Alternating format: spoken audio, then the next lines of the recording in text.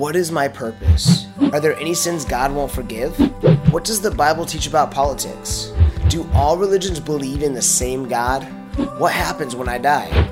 We all have questions, and we're going to start answering the questions you've been asking about the Bible, culture, church, or just life in general. You asked for it.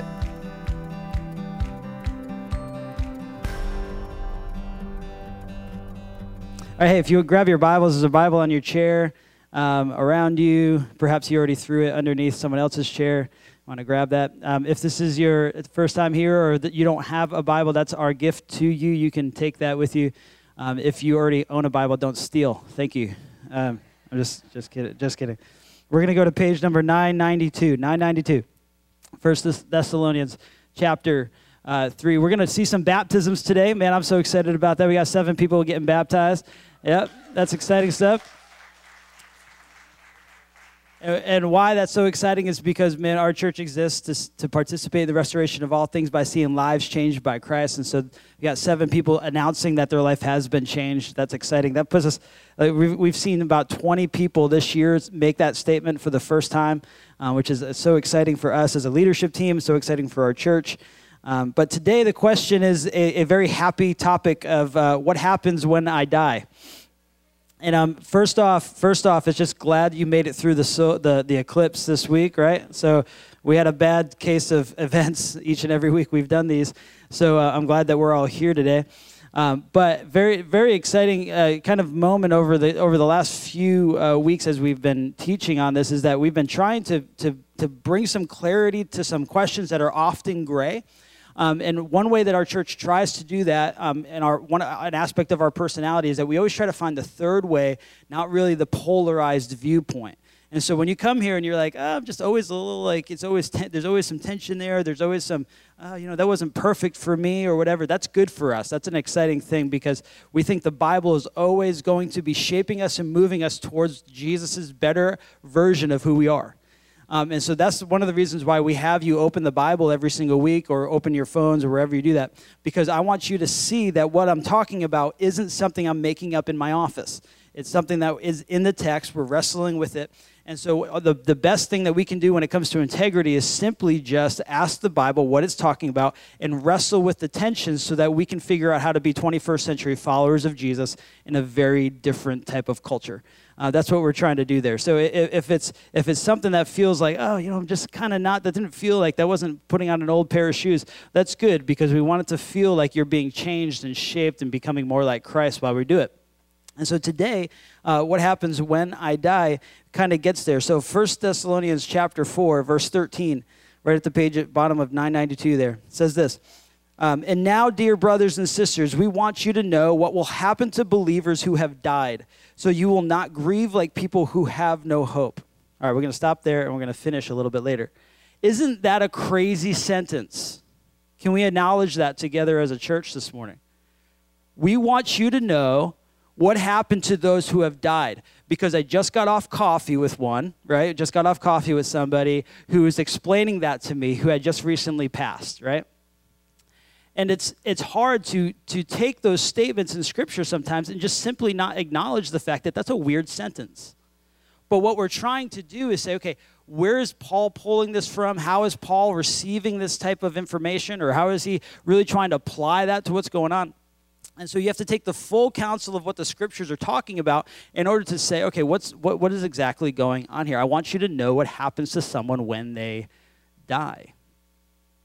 And so but what we have today is, it's hard because often what we do is we take the things that we understand about culture and we take the things that we understand about philosophy or understand the things that we take about our view of the world, and we simply take pictures from the Bible a lot of times and place them onto our own beliefs. And so we often have these metaphorical understandings of death and theology and all this sort of stuff. And we look into the Bible then and we say, okay, well, where is that found in here? And often there are major systems of belief built that way. And it's crucially important that we do not do that to the Scriptures. The Scriptures have to throw out what is important and what it's teaching to us, not what we're seeing in the world and then trying to make it fit into what we see in the Bible. It's so important that we approach the scriptures that way. But oftentimes with death, all that we have is a bunch of signposts that the scriptures give us that point us into a fog, don't we? I mean, like, nobody's been there and then coming back. There's been one person that did that. He didn't really talk about it a whole lot. And so you have this understanding where, okay, what in the world's going on? So we have these pictures. They often do reflect to some sort of reality that we don't have. We don't have a thing to see all the time. But we do believe that the Bible gives us a few things that we know for sure will happen when we die. We have to understand that. We have to see that. But we have to hold that into the tension of saying, this is a really difficult topic to understand. We're not seeing ahead. So are we tracking so far this morning? Everyone laughed because Ryan just said that in the announcement video. I know, I get it. So we don't know what happens when we die, but we do know a few things that we will experience, that we will come to experience, that the scriptures teach us. So number one, when you die, you will be with Jesus. Here's that's the phrase that the New Testament uses every time it references this. We often use the word heaven. That heaven, now stay with me here, okay? You got to watch through this whole thing. I just don't, remember, you asked for this topic. Don't email me, you asked for it. I just try to teach you the Bible here. Heaven in the New Testament is not the place that the Bible references us going when we die. We use it because we often think heaven is going up, we're staying here, alive people are down here, but the heaven is taught in the New Testament as the place where God is. And so when we think we're going to be with Jesus, we automatically do that to heaven. Now, that's fine. That's okay. But we have to understand what heaven is in order to understand really what's happening when we're with Jesus. The Bible says that we are going to be with Jesus, not go to heaven. And we often equate the two. But it's often that we understand what we're doing when we equate the two. The Bible says we're going to be with Jesus. Now, often this is what our view of heaven is. If you go to the first slide, this is often our view. We got earth down here, heaven up there, and that's it. Thank you. I'll be here all day. Right? We often see this and think, okay, all right, okay, so when we die, we're going to go up, and we're going to go, I don't know, somewhere maybe millions of miles into the sky. I don't know where we go. We're going to go somewhere. Really, the picture that God teaches when it comes to the scriptures is this next slide here. That God's intention for the world is that heaven and earth would be in the same place. But sin, in Genesis chapter 3, when sin is introduced, it splits heaven and earth. So the place where God is and the place where we are, we're no longer intertwined. It's not an up and down thing. It's more of like a left to right. Heaven is the reality of where God is. It's a dimension of the same reality that we are. And so we have these two spots. What Jesus did upon his death and resurrection is he made this possible. And so we're not fully yet where God wants us to be in a fully inclusive heaven and earth. What he originally intended the world to be, we're not there yet. But what the Bible teaches us is that we begin to see through a lens dimly. And so heaven and earth now become a spot where sometimes we see the activity of God right here in the midst of earth. If you were at the Hope Center yesterday, you would have seen this. We served over 100 bags of food to people who were in need. We saw literally like 1,000 people in the midst of Payne Park in Pawtucket, and there was joy and energy and life in the midst of that. You see heaven and earth intermingling. When someone announces that Jesus is their Lord, that's something that is a response to the Holy Spirit at work in their heart. That's heaven and earth intermingling. God's intention was for heaven and earth to be together. Sin makes them separate, but because of Jesus' cross and his death and his resurrection, we now are at a spot where we can have peace with God, and we begin to see the activity of God here in the world. And so this is a much different picture of one day soon I'll get to go to heaven when I die. In fact, what Jesus says is that on earth as it is in heaven. Are we tracking? So when we pray the Lord's Prayer in Matthew 5 and say, God, let it happen on earth as it is in heaven, what we're asking is for the dimension, for the reality, for God to invade our current reality. So when you're at work, heaven can be present. When you are at school, heaven can be present. When you are at your school, your soccer fields, or you are, I don't know, in the worst, most possible spot, the way that God intended your life to be and the way that God intended the world to be can make it there. So when you die, you don't just go to heaven. When you die, you are with Jesus. It's important that we use the phrase correctly because so that we can straighten out all the things that we believe here. So when we die, we are with Jesus. And Philippians chapter 1 talks about that real fast. Paul is grieving this idea that he wants to go to heaven. Even I just did it in my phrase. He wants to be with Jesus, but it's helpful for us to be here. But he says this, for me to live is Christ and to die is gain. If I am to live in the flesh, that means fruitful labor for me. Yet which I shall choose, which I shall choose, I cannot tell. I am hard pressed between the two. My desire is to depart and be with Christ, for that is far better. To remain is in the flesh is more necessary on your account. And so we see Paul even wrestling with this idea. But when you die, you're going to be with Jesus. If you're a believer here today, that is your future. I can't explain that to you. I don't know what that looks like. But for believers, you are with Jesus upon death. The other thing that happens, number 2, when you die, you will be judged. Now, that's not a fun phrase to say in a room full of 400 people. But here's the thing. With the word judgment, that's become a very terrible idea, a frightening idea when it comes to 21st century religion. The word judge is actually something in the Old Testament that the Jewish nation desired. Judgment was something that they desired, because here's what judgment was in the scriptures. When something is out of line, judging it puts it back in line. Something is not quite meeting up, the rule and judgment of God would to make it line back up. And so watch this in Psalm 98. David is going to literally proclaim this and praise this. It says this, let the sea and everything in it shout, shout his praise. Let the earth and all living things join in. Let the rivers clap their hands in glee. Let the hills sing out their songs of joy before the Lord, for he is coming to judge the earth. Now, what kind of sick and twisted people do that, right? Like, what? Yes, God, we're so thankful that you're coming to judge us. And so that understanding, our cultural understanding of the word judgment often makes this a bad and fearful thing. But this is often the very thing that the scriptures were to look forward to. The judgment of the earth was that God was going to finally descend upon the earth, the broken earth, and put everything back together again. It's this desire to see Genesis 1 and 2 fully restored within the world. It's this desire to see heaven and earth back together in one.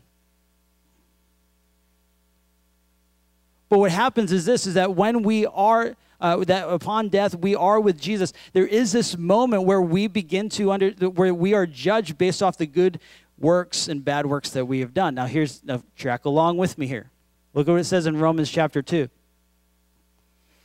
It says this, he will judge everyone according to what they have done. He will give eternal life to those who keep on doing good, seeking after the glory and honor and immortality that God offers. But he will pour out his anger and wrath on those who live for themselves and who refuse to obey the truth and instead live lives of wickedness. It's in this moment, if you have experienced salvation, the Bible says that the Holy Spirit justifies you before God.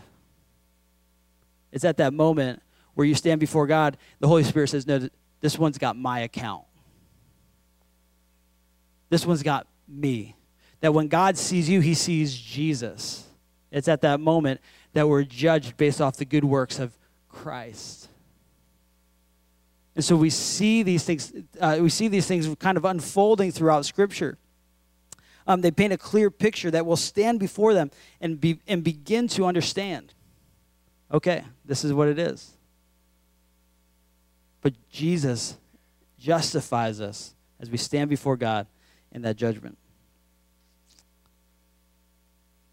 So you will experience this type of judgment, but our praise is given to the grace of God that we experience here. Eventually, at the end of this, though, when you are living life, you're experiencing a judgment already sometimes. And you might be able to, this is why, like when Matthew 5 and 6 says that don't judge others, you're actually putting yourself in the seat of God. Because you're saying, I can make right what went wrong in that person's life by talking about them, by doing this, by saying that. But also, there's a way to actually experience that judgment now. When God explains who you are, when he has a vision for your life, he's giving you the best way to be human. Throughout our entire life, we can deny that humanity. We say, no, God, that is not the best way to be human. My way is the best way to be human. That's what Romans 2 is talking about. It says when you consistently live for yourself, you're putting yourself in the seat and eventually saying, God, I don't need you in that seat in my life. You don't need to be my judger because I'm the one making sure my life is putting it all back together. I'm the one making sure all the things that went wrong are making it go right.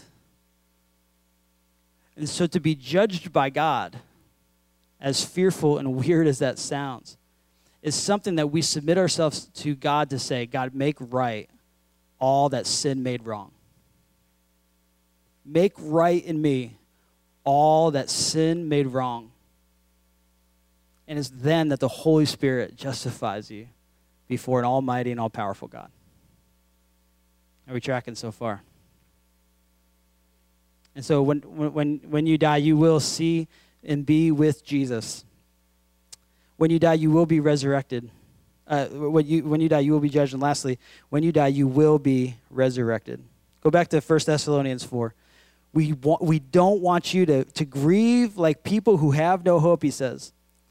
Verse 14 says this, for since we believe that Jesus died and was raised to life again, we also believe that when Jesus returns, God will bring back with him the believers who have died.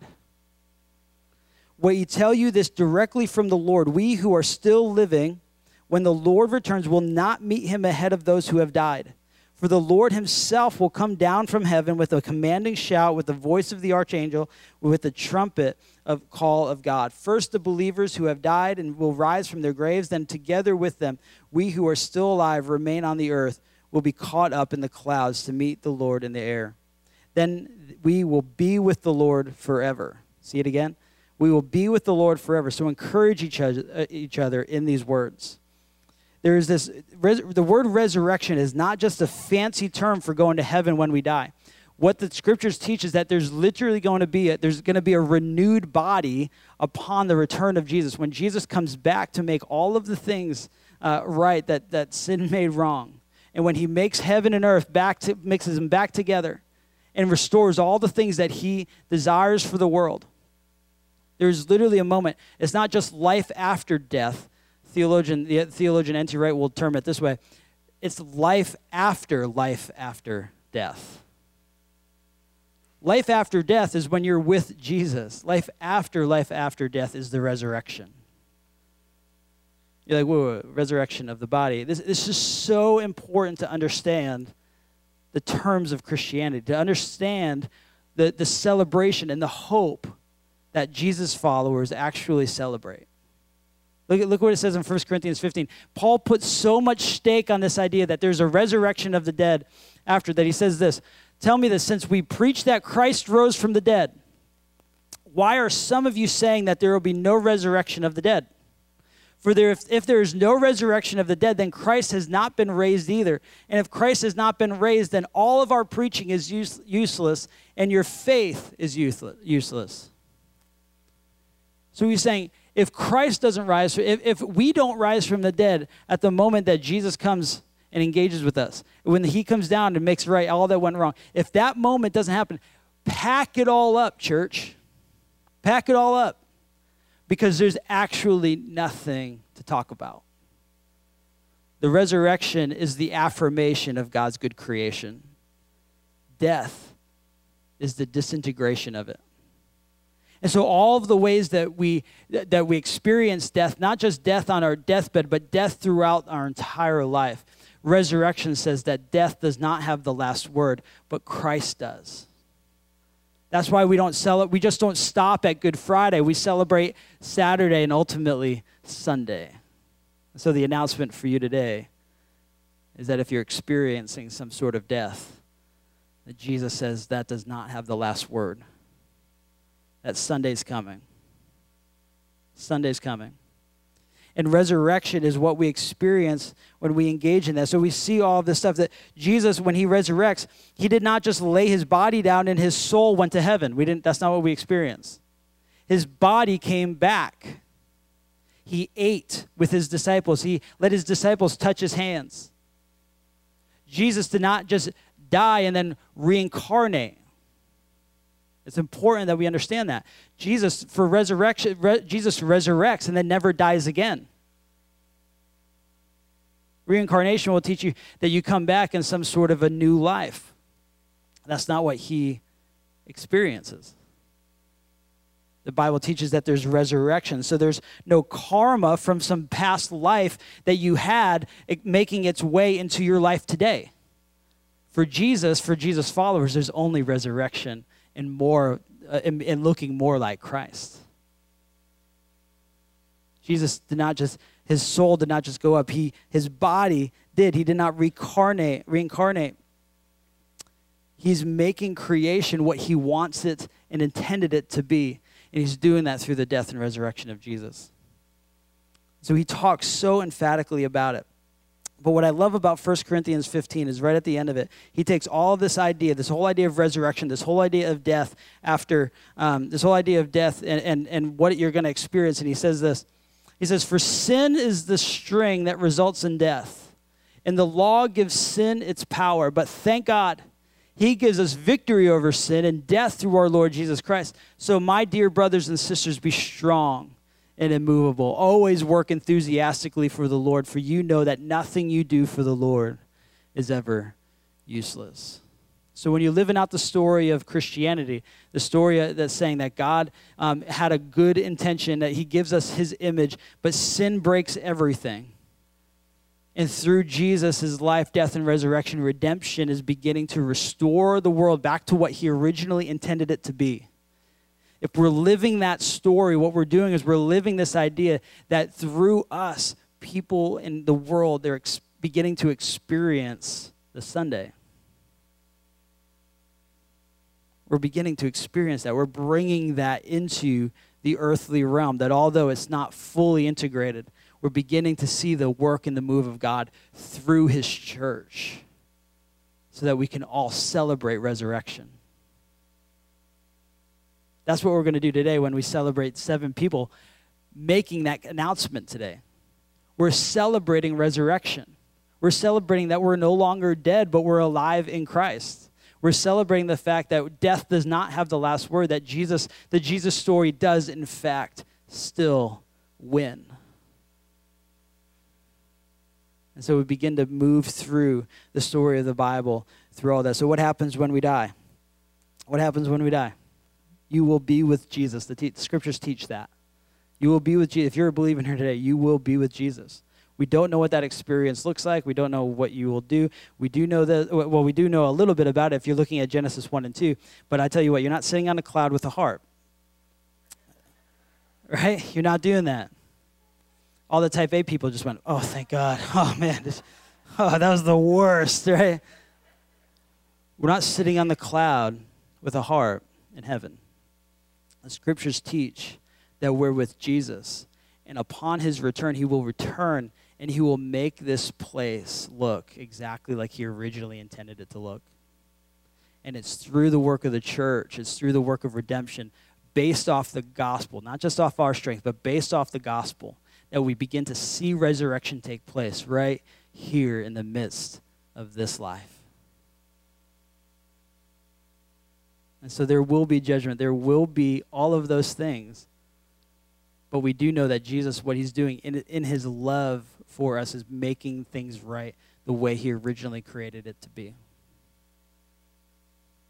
And so today we're going to celebrate that.